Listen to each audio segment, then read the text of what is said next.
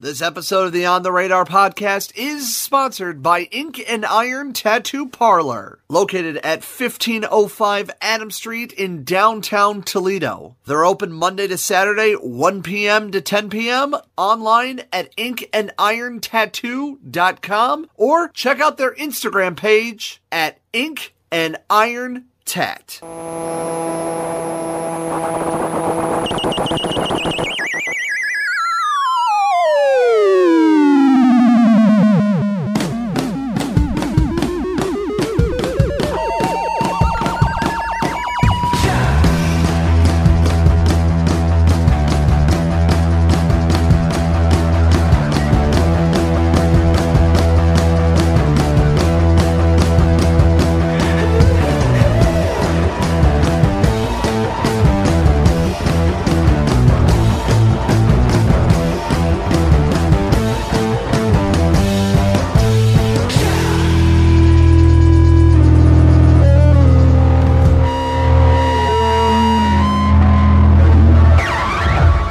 Welcome to another great episode of the On the Radar podcast. This is the podcast that features music and artists coming to, through, and from the greater Midwestern areas. My name is Peapod. Thank you so much for joining us. We are at Underhill Recordings. This is the first session with Underhill Recordings in 2019. Very excited for this. A little background before we get started. So, previous episode that we've done, actually the first episode when we moved into your new house here now, your current residence for Underhill Recordings, Pat and I, we interviewed a post-rock band named Man Mountain out of Detroit. And that is available on your podcast feeds wherever you get them. Cheap plugs at the end of the show. And it just, I was astounded. I was mesmerized by the whole post-rock genre, and was talking to more people, and we hooked up with Derek out of In-Store Recordings out of Indianapolis on their independent music label, and we were invited in October of last year to the first ever Post Festival, and I was just blown away by the types of music and the people and the walks of life and just everything about it. And one of those acts is not only involved in creating the first ever festival, but they're a band themselves. So we're going to dive in from Indianapolis, Indiana. This is Pillars. Gentlemen, good morning. How are we doing? Hey, how's it going? Good. Good morning. Little rough. Of course, we all had a late night on the day of this recording. The day before, you guys played at your very first post-festival pop-up show in Sandusky, Ohio, and you guys are going to be doing more of those throughout the year, but we'll talk more about that a little bit. So, but glad you guys can come and hang out with us and traveling through. Very excited. Of course. Very balmy here in Toledo. Yeah, yes, it's a little cold. It's definitely January in Ohio or February in Ohio. Excuse me, I forgot what month it was. It's February in Ohio. So it's Midwest. So it's really funny because I always love the meme recently, because we had the polar vortex where temperatures were with wind chill like 40 below zero, and then 4 days later the high was 50 degrees. Yeah. They're like, Mother Nature's like, you can't go from negative 40 to 40 above zero. That's like 50 degree or that's 100-degree difference in 1 week, and then it goes, Ohio, hold my corn. Yeah. and I absolutely thought that was hilarious, because it's just not healthy at all. It was very weird. But yeah, we're at a brisk 20-some degrees. So thanks so much for coming out. Take a moment, introduce yourselves, and tell us what you do in the band. I'm Zach. I play the drums and Pillars. My name's Nathan. I do the bass. I'm Justin. I'm one of the guitarists. Mark, guitars. Excellent. So, 4-piece post-rock band, very excited. Kind of started around 2015. Listening to some of the backlog of your stuff, you guys actually had a vocalist of one time, or did vocals. Was one of you the vocalist and then they left, or you did vocals in-house with this group of people? Yeah, it's always been us four. Mark was the vocalist initially, and we decided it was time to cut that out and have more fun with the guitars. So Mark can talk more about that. I think initially we knew we came to the table with, we weren't sure what kind of style of music we wanted to play. So we wrote, probably 20 different songs and just kind of jammed them out and see what kind of felt right. Because we've all known each other probably since we were 16.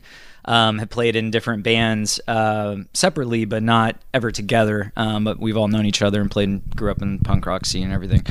But we started the band. Naturally, we kind of went this ambient post-rock direction. And I think at first we wanted to kind of do our own thing with it and try out the vocals. I was getting, I think I was trying to take a little more of a, like, intertwine with like a goth kind of approach with it. Almost with some like Morrissey Smith kind of vibes with it. But I think we just, it wasn't what we wanted to do. We wanted to focus more on getting away from the traditional song structures and concentrate on the music. And it's ever since been awesome and been kind of natural. This genre of music is of post music is very methodical at times, but it can also be very whimsical in and I've noticed even at the Post Festival, like, you know, everybody was in different forms of post music outside of Malone. Terrible joke. We're trying to. We're trying to book him for the first one. Post Malone at Post Festival, 2019. Go look for it. Sorry, that's the only joke I'll make about the of the name, because I told people, it's like, I'm going to a post rock music festival, and they're like, Post Malone. I go, yeah. No, he's headlining. It's Well, didn't he do his own fest called Post Fest or something? Posty Fest, because his nickname is Posty, so snuck by with the name. Good job. But it was very interesting because, you know, with a lot of post music, and when I try to tell people more about this genre of music, and I'd like to hear your point of view of it, I said, take like the genres of like rock and progressive and synth and ambient, and then make a big Venn diagram. That middle part is post, but I like to get your point of view of like what you would define, or what if you need to explain to someone who doesn't know this type of music, what do you think it's called, or how do you explain it to people? Well, I kind of let Zach take off on that because he was way into this way before any of us were, and we thought he was kind of a weirdo. But once you get into it, it's something that you love. Mm-hmm. So.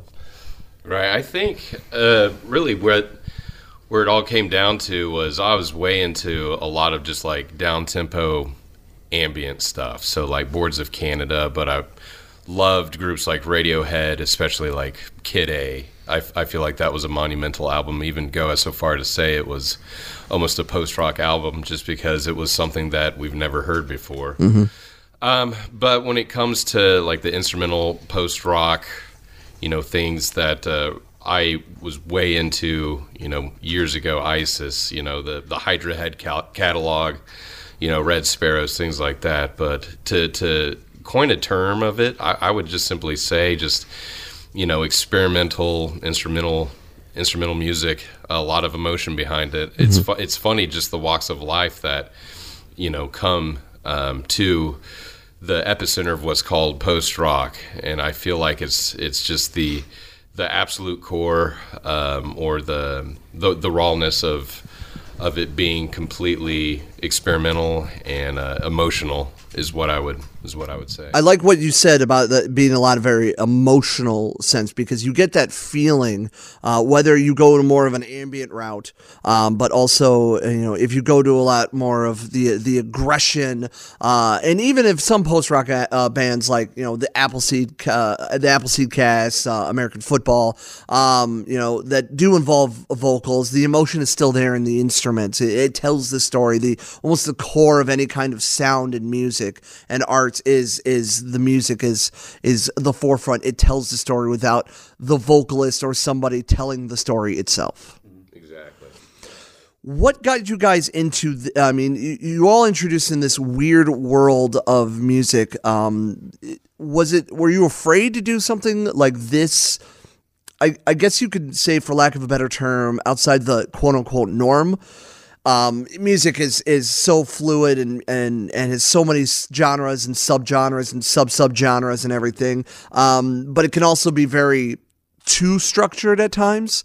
So were you afraid that when you started developing into this style and actually finally getting to the point where, you know, Mark dropped from vocals and concentrated on the instrumental, you were afraid to how do you conceive your parts and pieces for the music for the masses? Well, without vocals, it's weird. You're a lot more exposed I don't necessarily say you can hide behind vocals, but every part means a lot more without the vocals there. So that was a hard thing to grasp at first, but once it happened, then it's kind of your thing. Like, we all had our parts, and we all were able to express emotion through just the music, without, like you said, having to tell a story and have lyrics and things like that. We don't have to do any of that, and that makes it harder in some aspects, but it also allows for the listener or the fan to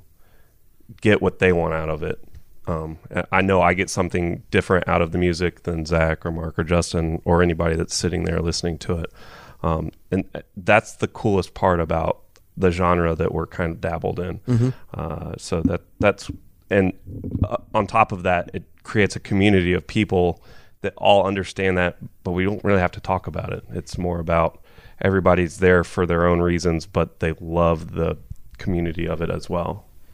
There's a lot of conditioning too, because you have to kind of train yourself to write music differently. And I think there were things that we had to kind of perfect, like the basics of it.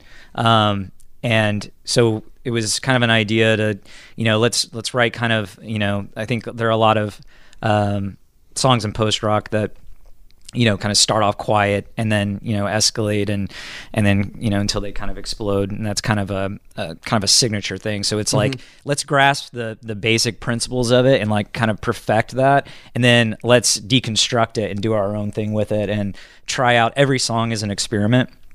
Going back to kind of that is the base of post rock for us. And so it's how do we tell that story and how do we tell it differently where it's interesting and make our own place in this genre. And it's very interesting because of so much music that I've gotten into, everything like Spotify creates, your daily mixes and everything of the different genres of music. And I've gotten to the point where I have it's curated because of my music taste, a special post rock, playlist. But then it's gotten to the point where I can't listen to it, because I can't get into one style of one artist and then jumping to another style. It's almost like it forces you to listen to an artist and an album front to back. Which is a lost art when it comes to the streaming and all that stuff and the radio stations and things like that. So perfect point. Yeah, that's exactly. And that's something it's something we were very conscious about in our last album, is making sure the entire thing kind of you listen to it as a one whole piece of music. Everything kind of flows together, and then we even try to incorporate that into our set now. So our set, there's really, because we don't sing, we don't really ever need microphones in front of us to speak to. Right. So we kind of keep it where our set, we go up there, we start our music, and then everything kind of flows until the end of the set. We want to be kind of one piece of music, and it's hard to do. But it's fun, and when we do it right, it's good. It's something very, very great. I mean, I miss during traveling down from Toledo, Ohio to Indianapolis. I miss ended up, and because a band ended up having car problems, you guys had to move everybody up. I missed part of your set for Pillars, because I think we walked into the brewery at Indiana City Brewing, where the first Post Festival was, and I caught the tail end of your guys' set, and I was upset. So I was really excited to see a set from Pillars last night in full and get that feel of like, and also recognizing some of the songs, because I've listened to Of Salt and Sea, your newest one you just alluded to. You dropped in December 27 on In-Store Recordings. I recognize some of the stuff outside of the last song, which when you guys debuted it, and you won't hear it on this episode, unfortunately. I tried, guys. I'm sorry, but it was brand new, and I was like, "Is that brand new?" It's like I recognize where one was what I've heard before, what was familiar, and what wasn't. So I think that's very good of like learning the genre, learning the thing. But I can't jump from listening to Ranges and then jumping to like Shipwreck Carpathos or Coastlands or some of the other acts that I've gone into. Yeah, they're all great bands. But they're all great bands. I just can't. Yeah, it's like it's like trying to make a puzzle from 4 different puzzles. Well, and that's speaking on that too. Where we're at now, finished writing an album, our new album, working on finishing the recording right now. now we're going to have to piece together of Salton Sea world and the next world, and I think that may pose to be a little bit of a challenge. Yeah. So like you said, that like I was saying, our set flows very well. That new song we played last, if you notice, that's the only time there's a break because we don't know how to get to that song yet. Right. We still have to figure it out. Right. But we'll get there eventually. I think it still works because like a lot of people expect that break for the clap or the pause or for like just the emotional stop for just a moment to breathe and then do it. So I think it still worked. I know a lot of the songs when you were going through songs from A Salton Sea, who had like the overloading, fuzz or whatever, the musical term. You'll have to excuse me. I'm not a musician myself, so like but how I'm hearing it as a listener, like the overarching fuzz or like the overarching tone from the end of one song to the next song flowed very well, but everybody in the audience still felt like, okay, this is the natural end, even though you were still continuing the thought process. Yeah, I had someone one time tell me that our show drained them emotionally watching us, and I don't know if I ever told you guys that, but they were like, they're like, it was awesome, but it drained me. They're like, because there is no break, and they were like, there was no time for me to like sit on it. Like, it just kept going. Right. It was just more and more. And they're like, I loved it. They're like, but it was just draining. And I was like, yeah, makes sense. My wife, because I got into more, because I was blown away from a lot of the stuff that I heard at the Post Festival. And when we went down to the Post Festival, my wife wasn't feeling so hot. But like at certain points, she was just like, I can't listen to some of the sets because I'm just like, I just like zone out and I start to fall asleep, which is not necessarily like out of negativity, like, oh, this is boring. Right. I can't, but it's just like you get so involved and so lost to the point where you just like, you don't know physically what you're doing. Right. Like a lot of bands, and also a lot of bands go into that more ambient route. Where it's almost just like they're making sounds that may almost loosely translate into a quote-unquote song, but it's still like a loosely generated idea. Yeah, and that's kind of what Nathan was saying earlier, I think, when he was saying that hide behind vocals. I think what he means by that is like in a traditional songwriting stance, you have an intro and then your verse, and you're kind of like, oh, once we get to the verse, we can hang on this chord progression for 4 or 8 measures, whatever, and let the vocals do it. Whereas then when we started doing this, we're like, oh shit, we need to figure out how to keep this interesting, and then add to it, and then keep the whole thing interesting. Because if not, then you get into like what you're talking about, where some ambient noise, where that's cool, but it's like it gets boring after a while. And I can't personally get into that, but like I need something to keep my interest all the time through the song. So that's where it's really hard to write something, and even a whole album that's changing stuff. And it's really easy to fall in kind of the post-rock tropes of just, let's just throw some tremolo picking in here. So we're always try to be conscious of like, hey, let's not do the generic kind of stuff. But sometimes you need that. That's what the song needs. That's what takes it to the next level. We try to look at the tremolo picking is sort of like the vocals in post-rock. Like it can take the melody where it needs to go for the next section.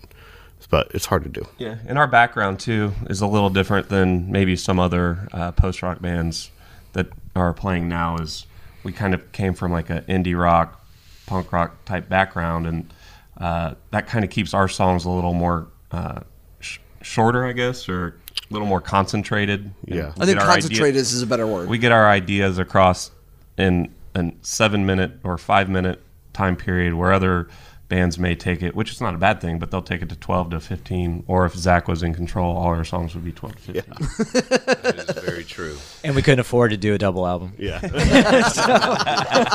That being said, though, I cut a lot out. yeah. That being said, our new record is only 6 songs, and we're having problems trimming it down for the. Yeah, I guess so. you're right. I guess Approximately we so are getting far. longer. Yeah, a little bit, but I feel I listen to a lot of post rock. All week I'm listening to post rock, and I feel that might be almost an American post rock thing, as opposed to the other countries that are putting it together. The writing structure, the song structures, and things like that. I can relate a lot of the bands that are within a couple hundred miles of us are kind of in the same movement in the genre. So That makes sense. Yeah, you hit a good point. A lot of post-rock music is actually a more European thing. absolutely. And this genre, I don't want to say it's new, in America? Because I think that's a lack of a better term. I think it's evolved from a lot of like the classical sense or jazz influences and everything. It's just kind of like the next step, I guess, or a step in musical evolution or a musical genre of sorts. But in Europe, it's a very heavy thing. Yes. Nathan, it seems like you're more of the expert. Do you know more about like why Europe kind of floats to that style of music than in America, or is it just like it's something they've just progressively made and it's just hip in Europe, and America is just, well, we're America, so we have to be super structured and radio focus and 2 minutes and everything and go out? I don't know. Zach may be able to speak on that a little bit more than Zach doesn't know. He's not. I've got kind of an interesting theory. Okay. Because there's no language barrier. Okay. Because there's no vocals or lyrics, that you could have a band from anywhere come and play, and you can still enjoy it, not know, and make your own sense of what it is. And that's a big part of post rock or instrumental music in general, is just being able to create your own story. And it's art. That's very true. That's a good point, because Mexico, with the streaming and all that, we're able to see where people listen to our music. Mm-hmm. And yes, Europe, UK, huge, but then Mexico and South America are big on our lists as well. Really? As far as daily streams and things like that. So you probably nailed it. I never really thought about that. Yeah, that makes total sense. The European countries, I guess there's more languages kind of put together, although America's also a sort of melting pot. But a universal style of music, like anyone can listen to anything. Makes sense. Yeah. Because I'll listen to a band and I'll be really into them, and I'm like, oh, where are they from? We should see if they come to post. And it's like Sweden. And I'm like, oh shit. We got that in the budget? Yeah. we'll ask But Derek. people are everywhere.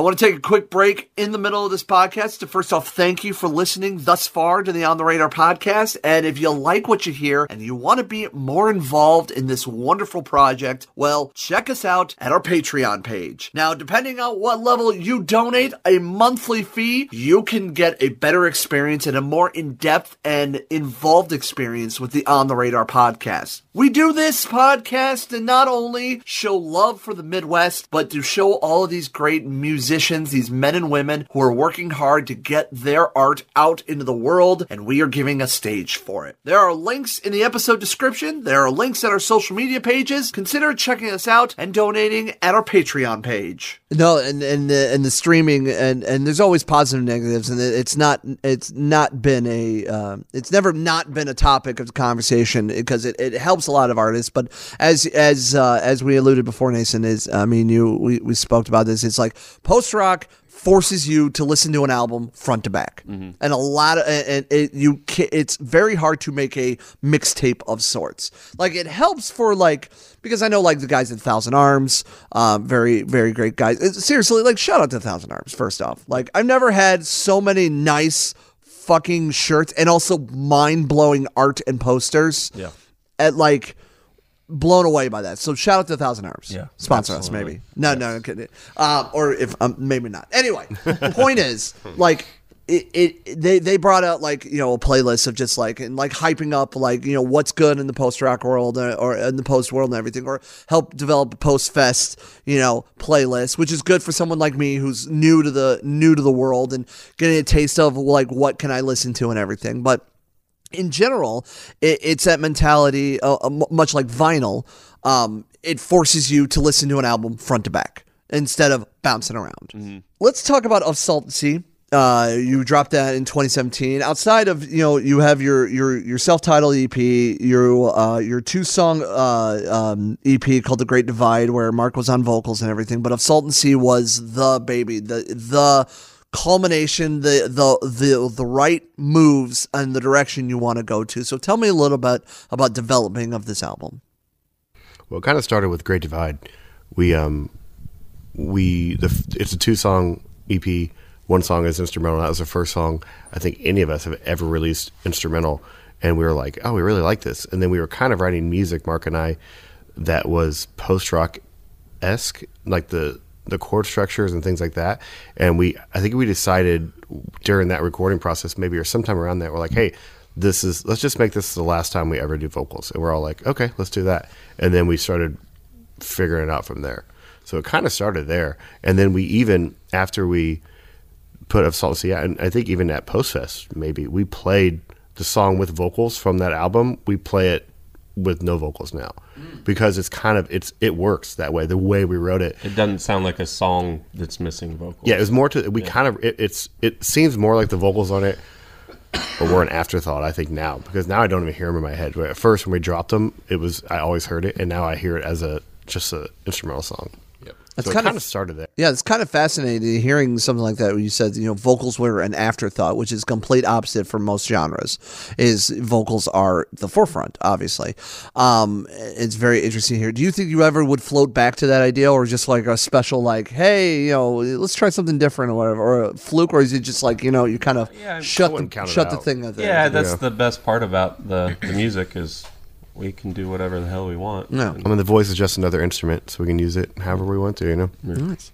So Of Salt Sea is available now wherever you get your music. Mm-hmm. Go check it out. It's super rad. It's 42 minutes. Actually, when you were talking about lengthwise for the next album you guys are working on, which at the time of this recording you are currently working on. Yes.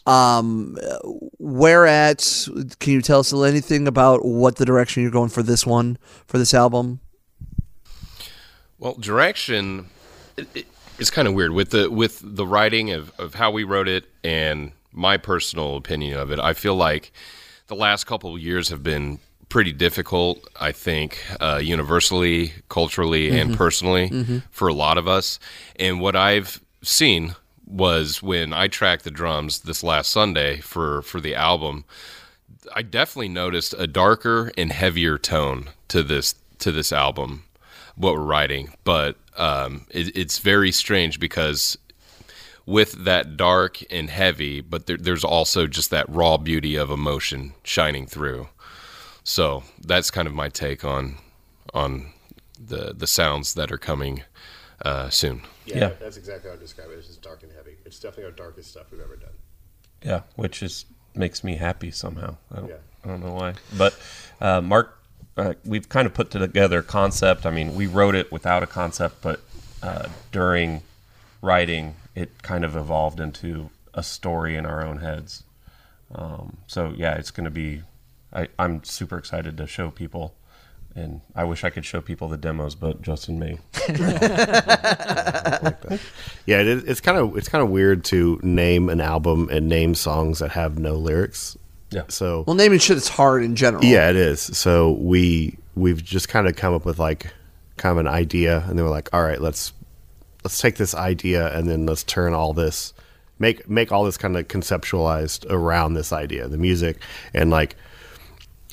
Are we going to talk about like what it's about or anything? Yeah, go ahead. Okay, yeah. So I kind of brought to the table. I was like, I was really in the show on Netflix called Dark. Have you seen that show? It's like a No. German show.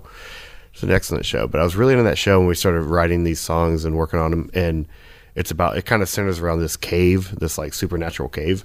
And I kept having like a vision of caves every time we're listening to the songs. And I kind of brought that to Mark and Nathan and everybody. And we're all just like, yeah, that's cool. Let's run with that. So since then, we've just been kind of running with like a dark, eerie cave kind of theme, if that makes sense. Well, it's about isolation Yeah. and how even in this time we're all connected through social media. We're actually pulled further apart, and living in an age of isolation. And I can't remember the name of the book off the top of my head. I read, but it's basically a book that puts together a plan about how we take back and get out of this age of isolation and rebuild from a community level to make everything well again. So, but I think overall it's isolation and that visual of a cave or being inside of one. What was the name of the book? Do you not remember off the top of your head? I don't. Okay. I have to get my phone out and look at. Let me know, because that Yeah. sounds fascinating to me. I definitely. Okay. It's called Out of the Wreckage by George Monbiot. Monbiot. Yes. Of the Wreckage. Yeah, a new politics for age of crisis. Yeah. Yeah. So, So political. Politically Well, it's political But- driven, but much like the what is going on right now, and a lot of the darkness, a lot of isolation of people, races, sexualities, things like that. And unfortunately, we are. I like to make the metaphor of like those lunch trays where all the things are separate, like it's all together. But it's not all together. We're not the gumbo that of this nation that we are right now. We are very separate and not equal at all. As much as we all come from walks of life, and it's unfortunate the powers that be, and it's decades long of just like shady backroom deals, dark world, things like that. That's gotten to the point where we now at social media, because of it, it's all in the open, and nobody can hide from anything. In a sense, news travels at the speed of snaps, and everything can get misconstrued in a matter of moments. And it's unfortunate. It's very dark, but I feel like it's gotten to that point. It had to. I'm a big, and I spoke this before. I'm a big believer of things have to get super bad and break down, and you almost have to have an emotional breakdown yourself before you can build yourself up more and better. And I feel like as a country, as a society right now, we are at that point. Yeah, and as artists,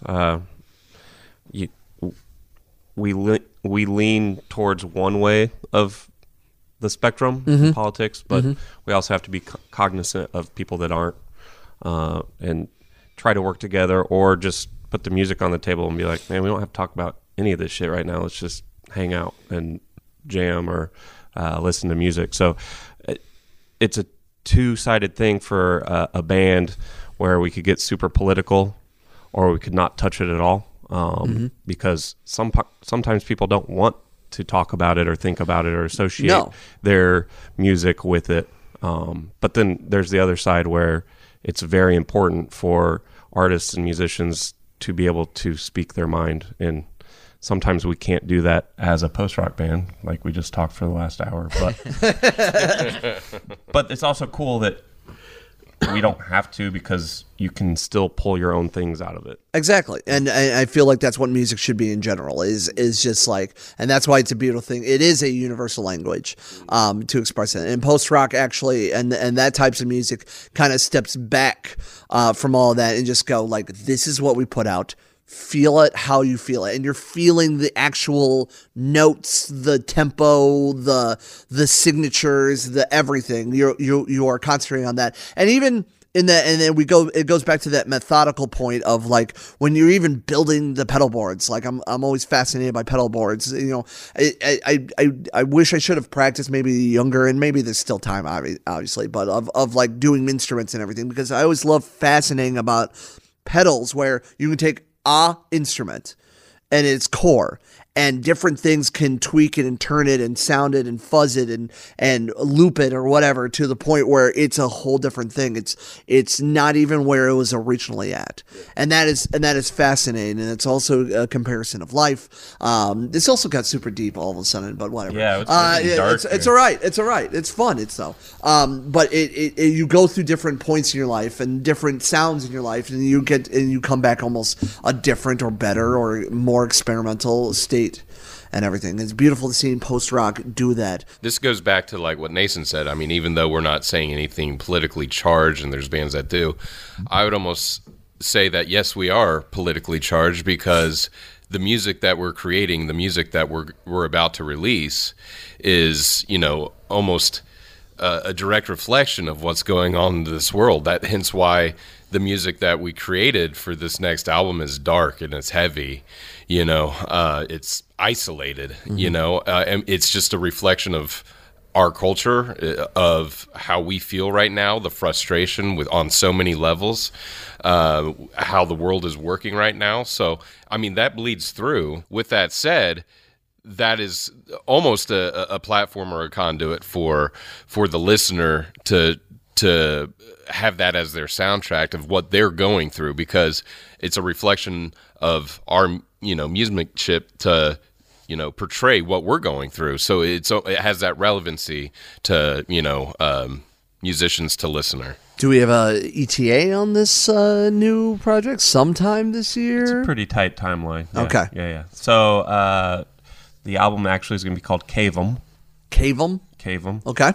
Because we couldn't just be super literal, because that's just what we do.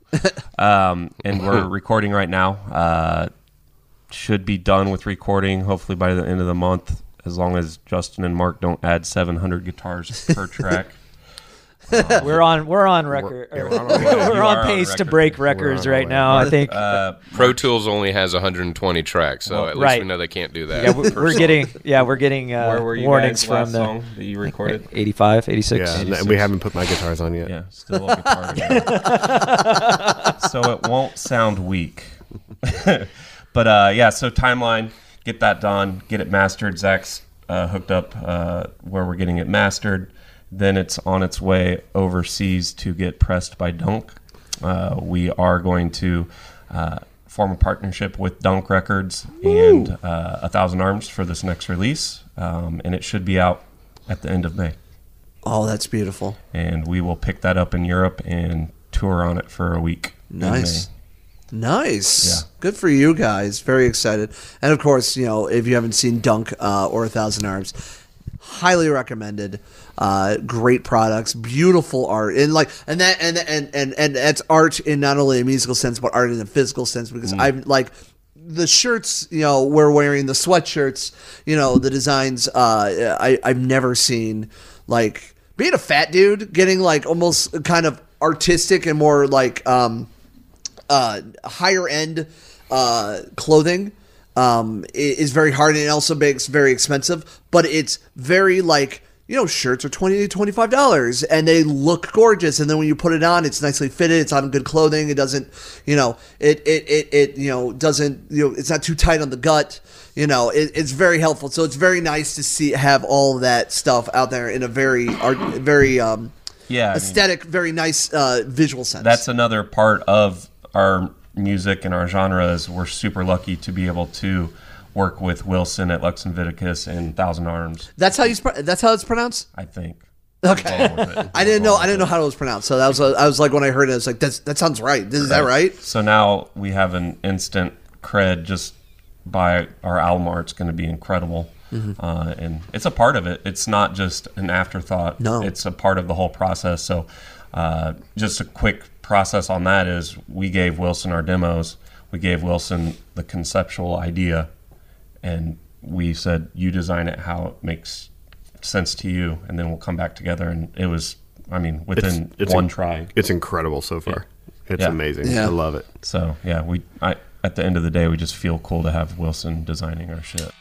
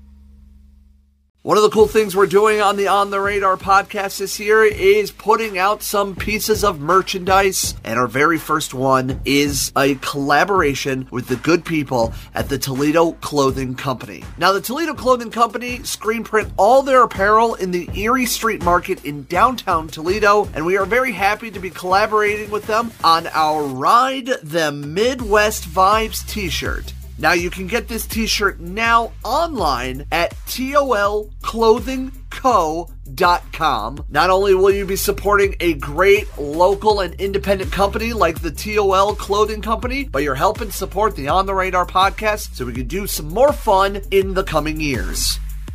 Let's talk about the Post Festival. So you brought this idea, you brought this festival, you did this in October 19th and 20th of 2018. Tell me a little bit about, the beginnings of, going into, because it's more than just doing a show. Like, I've put together shows, and 4 to 5 acts locally here, and that's already a lot of work as it is. And that was just me, and I didn't even go in the level of like, the monetary aspect. I worked with a booking company. They already had the venue. I already get a cut, or I help sell stuff, help promote, and the bands help sell stuff and everything. So that was almost a bare minimum. You all did a festival in Indianapolis, in Indiana City Brewing for 2 days with all these acts from literally across the country. What gave you the idea of not only A, doing this, and B, just executing it? Just give me the rundown on it. Well, before Nason or anybody else chimes in, I just got to say, Nason came up with this idea, and we all basically laughed and were like, "Whatever." Well, no, the reason it even happened was because we're tired of not playing any shows with any. We're like, there's no shows that it makes sense for us to be on, and we're like, shit, we should just book some ourselves. And Nason's like, okay, let's. I'll book a 2-day fest. So it was like almost a joke, because it was just like, yeah, we want to play with all these bands, but we don't have the time off, or the at the time the availability to do a week tour with our jobs and our families and things like that. So it was just like, let's just bring them all here. And then Nason said, I got this, and we're like, whatever. And then next thing you know, holy smokes, Nason just did something pretty phenomenal for the Midwest. And we'll let him and we're in Indiana, which is the crossroads of America. It truly is. And I talked to several people from Atlanta, people from New York who came, and they're like, it's actually really cool it's here because everyone can kind of come right into the middle and just meet. And it's easy drives. It's right in the Midwest. It's easy to get to. Yeah. So it kind of just worked. Yeah, it worked. It was great. It was, at its simplest form, it was, we are tired of not playing shows with bands that are like-minded. But as it progressed and it started building, it was a realization of there is a community of musicians and fans and so on and so forth that yearn for something like this that's not in Europe. We're modeling ourselves. We're partnering with Dunk this year. Their festival is incredible in Belgium.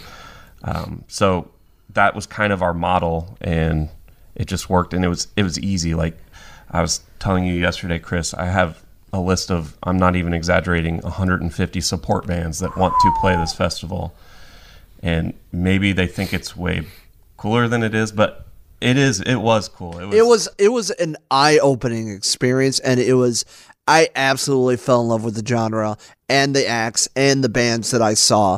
And even from there, I still have working relationships with some of the bands that are in different states, different countries. I have I made an enamel pin of myself, of my face, and I traded pins with the guitarist of Coastlands, and he's on the West Coast, and I just saw a video of him on Instagram of him wearing his jean jacket, and my face is still on his lapel. We should tell Jason that. And I talk to him on frequent. I feel like I blow him up a little bit too much, but I love it. But I love that guy, and he's hilarious. Yeah. And the stuff that Coastlands and their new album they dropped was fucking incredible. It was I did like a top 9 albums of 2018, and that was the number, I think that was the 8th or 9th album I did. It was like, and I don't like doing, I look at the albums of like what I really listen to the most of. And in 2018 was a lot of more, like towards the end was a lot more instrumental and everything. But like that album like spoke to me and everything. I was glad I caught them, everything. There was one band I was a little upset that I missed due to traveling. And I'm hoping when they announce a tour, they'll do something this direction so I can catch them, maybe put them on the show. Staghorn.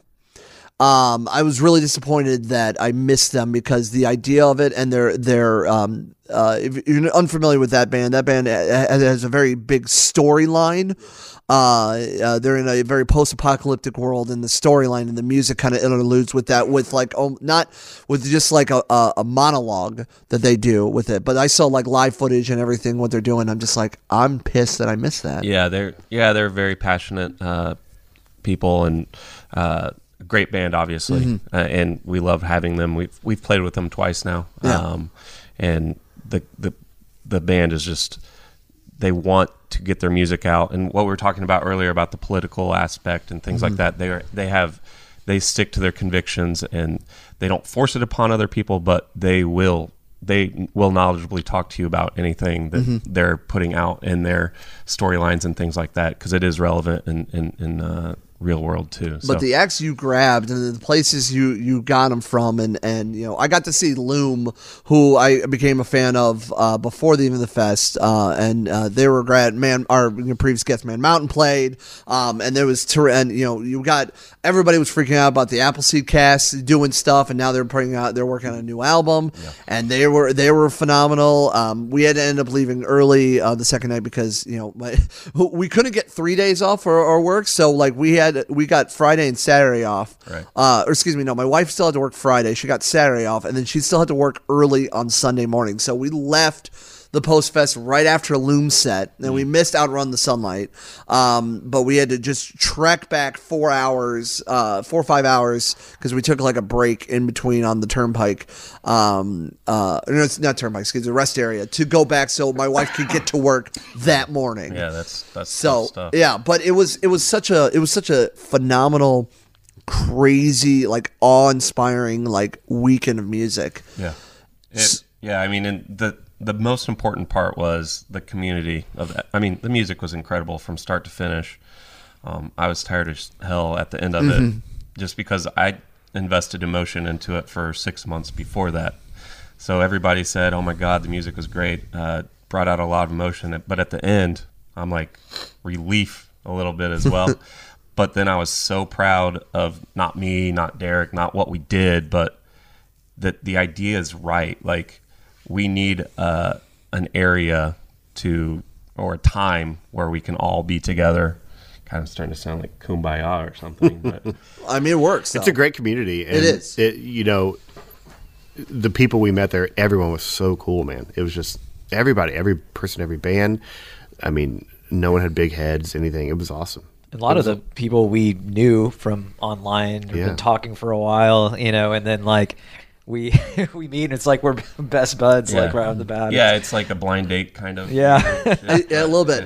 Because I interviewed Metavari to hype up the Post Festival, and then meeting the guy in person, he was such the sweetest, nicest guy, and then seeing his set live was very cool. His set was incredible. Yeah, that was awesome. I thoroughly enjoyed it. So, you're working on the new one now. Yes. The second annual one. Yes. Anything you can talk to us about on this one? So we're going to do it at the beginning of October this year, try to capture a little bit more fall weather, because that's also connects me to post-rock, or at least me, and I'm booking it, so I'm going to put it where I want weather-wise. Yeah. And we're putting ourselves at a new venue that we can grow in.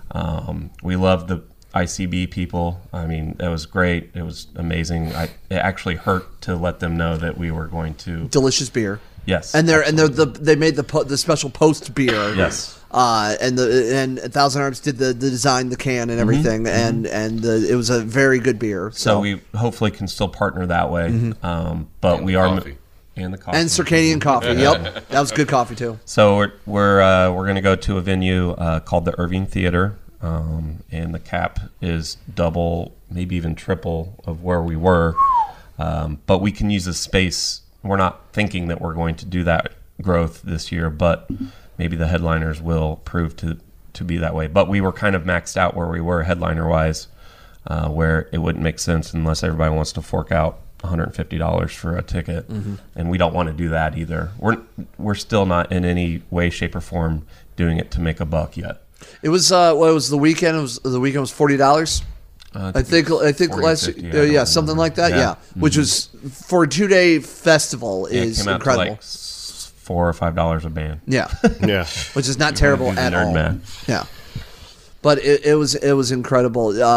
And from the post festival, you decided to start. Not only we talked about in the beginning of the episode these post festival pop up shows. Yes. There was one last night at the time of this recording. It was at our friends at the Mohawk Studio in Sandusky. You guys, Cirrus, Native Drugs, and Mirror Room. there was one more. I don't want to look at my Mirrored Room. Yeah. And that was a fun show, a solid turnout. And then the day of this recording, you're doing Cirrus's CD release show, and they're out of Cleveland. Yeah. And Incredible band. Yeah, they were a lot of fun last night. Yeah. I thoroughly enjoyed them. And then you were telling me that you guys are working on doing more post pop up shows throughout the country. Yeah, I mean, I have all this time on my hands with 4 kids and a job. And so I just Derek is kind of my partner in this. And Derek has 2 kids. Yeah, Derek has 2, and I have 4, and Zach has 7. Mark has. But yes, we are very dad band heavy here. But Derek is a great partner where. Well, he may not be a great partner because every stupid idea I have, he says, yes, let's do it. So with the popularity of the Post Fest, and maybe it's more of the social media popularity of it, we see an opportunity where we can help grow other pockets of post-rock. So, over the next months, you'll see 8 to 10 shows in different cities that will feature probably at least one alumni of the first Post Fest, and then other bands that are either into Post Fest and want to play Post Fest, or we're just trying to build the community. So then we do have that like one time a year where we can say, okay, Dallas, Omaha, Cleveland, and so on, so on, so on.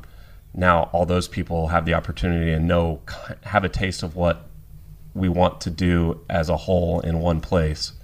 And it works. It's something that we can talk about throughout the year and support bands. Again, not a money grab in any way, shape, or form, but more of just hey, let's put our stamp on this show, and hopefully that, I don't know if it'll help or not, but hopefully that will accumulate into a larger, more passionate community. Yeah, and I feel like every time we play a show, I feel like at least one person comes up and say, I've never heard a band like this before. I've never heard, no instrument or no vocal band, and it's awesome. And then they get like into it. So I think the idea of doing these pop-up shows is, a couple people at every one of those shows discovers post-rock for the first time, and it's just slowly building the community. So then none of the bands have to say, have you ever heard Explosions in the Sky? Yeah. You guys sound like Explosions in the Sky. People come up saying Which that. is fine. I mean, that's an incredible band, but that's always our lead-in because people are asking, "What? I don't understand instrumental music. Are you a classical music band? Right. Are you jazz?" And it's like, no. Here's the what are they called? The Holy Trinity. Yeah. Of post rock. Go listen to these 3 songs, then come back to me, and I'll give you something else. And most people do come back because they're like, "Holy shit, this is way cool. I didn't think that I'd be into something like this." I was asked one time after a show if our singer was sick and couldn't make it. God, bro, like it was great, man. But we should They're like, "You guys are awesome, but is your singer sick?" And I was like, "No, we just don't have one." They're like, "Oh, well, that's cool too." Are you looking for one? Fucking weird. Are you looking? Have you gotten that or no? I've gotten that. Oh wow! Like, when we first started doing the instrumental sets, there was probably 2 people. There's just like, man, I'd love to, continue the vocals. Like, we won't. Yeah. And that's the thing too. Like with the post pop-up thing, and then we can stop talking about post. But there's not a lot of shows that make sense where you can have a whole show like that. When we play, we don't play out a lot locally because there's a lot of great bands in Indianapolis, but it's hard for us to fit it into a show that's you're there for that. Like maybe most shows that we play in Indy's very metal heavy, so we'll play like a post metal or a metal show, or so it maybe this sounds stupid, but like a treat for these people to see us play just because it's not all metal. Right. It breaks up the norm. We also feel kind of fucking weird at the show too, because they're like, it's either, well, let's get back to metal. What is this? Or so the pop-up model gives an opportunity for more than one like-minded band to be together to do something together. And also, you've turned the Post Festival almost into its own brand with the Post recordings now. Yeah. Derek was supposed to say no to that too. But Damn it, Derek. At the end of the day, we're just trying to help. I mean, not that we have a huge platform, but maybe we have a bigger platform than a band that's going to do something on their own. And then our partnership with 1,000 Arms and other partnerships that we're working with Where Post Rock Dwells out of not even America. Right, yeah. Premiering these YouTube videos. It's huge for us. Yeah. But nobody's doing it to make a buck. We're all doing it because we love the music or we love the people that are doing it. And that it's an opportunity, another community opportunity, I guess, even in the pseudo community of social media. Well, I do have an idea I want to pitch to you for, since this is the second one. Are you sure you're going to pitch it to him and not Derek? I was getting ready to say, maybe we should talk to Derek. He's the yes man. Since this is the second year, it's the only year that we can call it Two Post, Two Furious. Oh, shit. I see a T-shirt. Yeah, there you go. We could set up some. Did you just come up with that just now? Yeah. Wow, that's Bravo. You have a gift. Yeah. Brava. Yeah. We can get some Honda Civics out front with some lights under them. yeah. All right. I'm in it. Wilson, get on that. So a lot of cool things happening in the Post world. He's still laughing about it. Good name. It's a good name. It's strangely. Two Post, Two Furious. Yep. How many of those movies are there? They had to keep naming them, right? 7, right? There's like so many. Yeah, it got to the point where it's just like it just became Fast and Furious. Like it just became its own like entity. I think the next one's gonna be called like Fast and Furious, the new one. Another newer one. Yeah.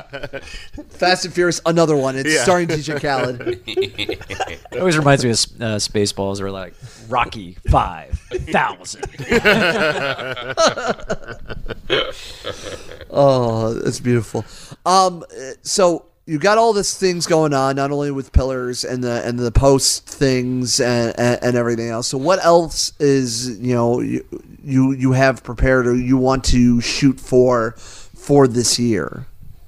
I mean, our big goal is obviously the release of the album, and then after that, it's hitting the road for a minute. I mean, it's really hard for us, like we alluded earlier, with all kids and wives and things, and this is all happening like way later in our lives than we wanted it to, but we can't say no now. No. I mean, so yeah, Europe, it's going to be incredible. The reception that the bands, we're going to be rolling on down the road with Coastlands in Europe, and the reception that we've got with booking agents and things like that has been insane. Europe just seems to be a different animal, and you asked me to tell you more about that, but I don't know yet. We can talk about it later this year, but the initial reaction to be able to play a show on a Tuesday and the venue's freaking pumped to do it, that doesn't happen in America. No. And so that's huge for us. I think that'll open up more doors and more opportunities in the future as well, where we'll have to again come to a crossroads and say, okay, so we started this band wanting to do 90s alt rock covers, and now is that what it began as? That's what I wanted it to be. We covered Peter Gabriel's "In Your Eyes" for a couple of shows. That'll probably come out at some point. That was a pretty sweet. It was awesome. It was our little own twist to it, and it was awesome. And Mark sang, it was beautiful. It was awesome. Yep. But so we'll see. The crossroads keep happening, and we keep either turning left or right. We haven't stopped yet. So not saying we're going to be old jaded dudes keep doing this forever, but I mean, it's been amazing where we're at now, and meeting people like you and sitting here and talking about it. Yeah. It's crazy. I mean, we all just missed. We had, like we were saying, we'd all been in bands for years, and we hadn't played in a long time, and we're like, needed a reason to get together and drink beer, and then it turned into this a couple years later. I needed a reason to have an excuse to hang out with my brother. Yeah. That's really how it started. Yeah. That's beautiful. And now we don't drink beer at practice. Yeah, we don't. Because there's too many buttons. Yeah. One drop and it's over. Yeah. The pedal boards, I'll take some photos. The pedal boards of these are gorgeous. So Yeah, so a lot of Back to the Future stuff going on. So, Yes. but yeah, I don't know I don't know what the future holds, but there's not one thing where we aren't counting it out. It could go in many different directions. that's beautiful. I'm very excited for everything post related and you guys, and Assault and Sea is a banger of an album. Highly recommend it, and can't wait for the new stuff. And definitely will be picking all that stuff up when you drop it for the new album in a couple of months. If we want to get in touch with you and Pillars, how do we do so? I don't know. That was the only question I can't answer. That's Our website, right? Yeah. Okay. Sorry. Let's start at the website. DM us on Instagram. PillarsTheBand.com, PillarsMusic.com will go to the website. There's a contact page there. Yeah, sorry. No, I was trying to stay away from the social media thing because we just talk shit about it for a half hour. It's a necessary evil. Yeah, so and distribution through 1,000 Arms for Of Salt and Sea starting this week. We have a very limited amount of our first pressing left, a very, very limited amount of CDs left if anybody is still into that. I know Justin's way into it. Dude, people bought them. Yeah. So those are the cheap plugs on selling stuff. The new album, Watch the Internet. It will be out at the end of May for purchase, whether it be in Europe or in America at that point. Awesome. Anything else you guys want to add? Mark, sing a song. Mark, sing a song. Say a poem. Do a ditty. Sing Let Me Down a little bit. Do the thing. I'll pass on that. Oh, okay. I kind of just want to drop an F-bomb and then Do it. into it. Fuck, there it is. Yep. There it is. I didn't do it once. There is one thing. If Yeah. the executives or the stakeholders of Taco Bell are listening to this podcast, we are in search of sponsorships with Taco Bell. Of Taco Bell. Yes. Okay, we'll make sure we'll tag that in the description. Hashtag Taco Bell. Hashtag Taco Yeah, Bell. They'll something shill like the nacho fries and chicken quesadillas for life. Yes. And they need You can to cut that from this recording. Yeah. I will not. Because I wanted to have. Zach is fueled by Taco Bell for sure. Yeah. That is Quite the correct. foodies Pillars are. Excellent. And it is slowly killing him. Hey, I do eat too much Taco Bell myself sober than I really honestly should. So Consciously make the decision. yeah, I constantly go, I'm hungry. I need to go for lunch. I didn't pack food. Gonna go to Taco Bell because Taco it's the Bell. closest thing to my work. It's either Taco Bell, McDonald's, Arby's, or Subway. If I want anything else, I have to drive farther away and waste more time on my lunch break than I need to. And they don't have a $5 box. And they also don't have a $5 box, and I get a full fucking meal for $5. I feel like shit afterwards. But it's $5. There goes our sponsorship. Yep, there it is. Oh, they know what they're getting into. Come on now. Come on now. Let's call a spade a spade. Come on now. Of course, if you're interested in recording any music of any sorts, hit up Pat here at Underhill Recordings, and also check out his band, Ghost Native, if you're into melodic hardcore. Great stuff coming from that way. And actually, recently, Pat has decided to become the frontman of the group. So, mazel tov to you, brother. And very excited for stuff like that. If you want to get in touch with us, You can check us. We're on all the major podcast platforms. My best recommendation is go to bit.ly/On the Radar Podcast. That is kind of our hub for every place, but we're on iTunes, Spotify, Google Play, Stitcher, etc., etc., etc. You can support us on Patreon. Check that out. The plugs are in the episode, and of course also links in the description. We are also, if you want to support us, you can buy a t-shirt from the Toledo Shirt Company. That is available now as well. Links at their websites as well. And follow us on Facebook, On the Radar PC, Twitter, On the Radar PC, Instagram, On the Radar Podcast. And that will do it. I am Peapod, you are you.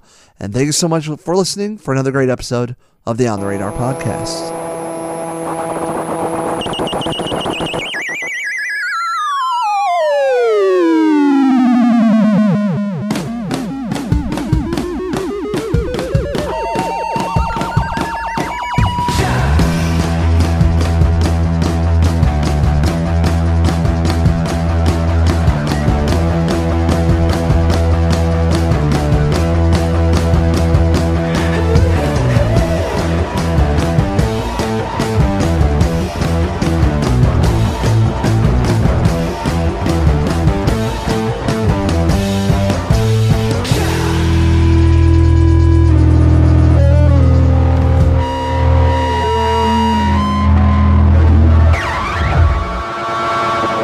Take a moment and give a shout out to our friends over at Stupid Rad Merch Company. Now, Stupid Rad is a great Midwest independent punk clothing and accessory shop, and it's also the official home for merchandise for bands like Red City Radio, Bad Cop, The Bomb Pops, and so much more. They're also really big into wholesale, so if you're into enamel pins, if you're looking for shirts to get printed, these are the guys to talk to. Go check out their website now at stupidradmerch.com. You can save 20% off their line of Stupid Rad Merch Company shirts, accessories, and so much more. Place an order, use RADAR, RADAR, as a special passcode at checkout. Not only will you support a great Midwestern independent company like Stupid Rad, but you're going to turn around and help support us with the On the Radar podcast. Get rad with Stupid Rad and be rad by listening to the On the Radar podcast.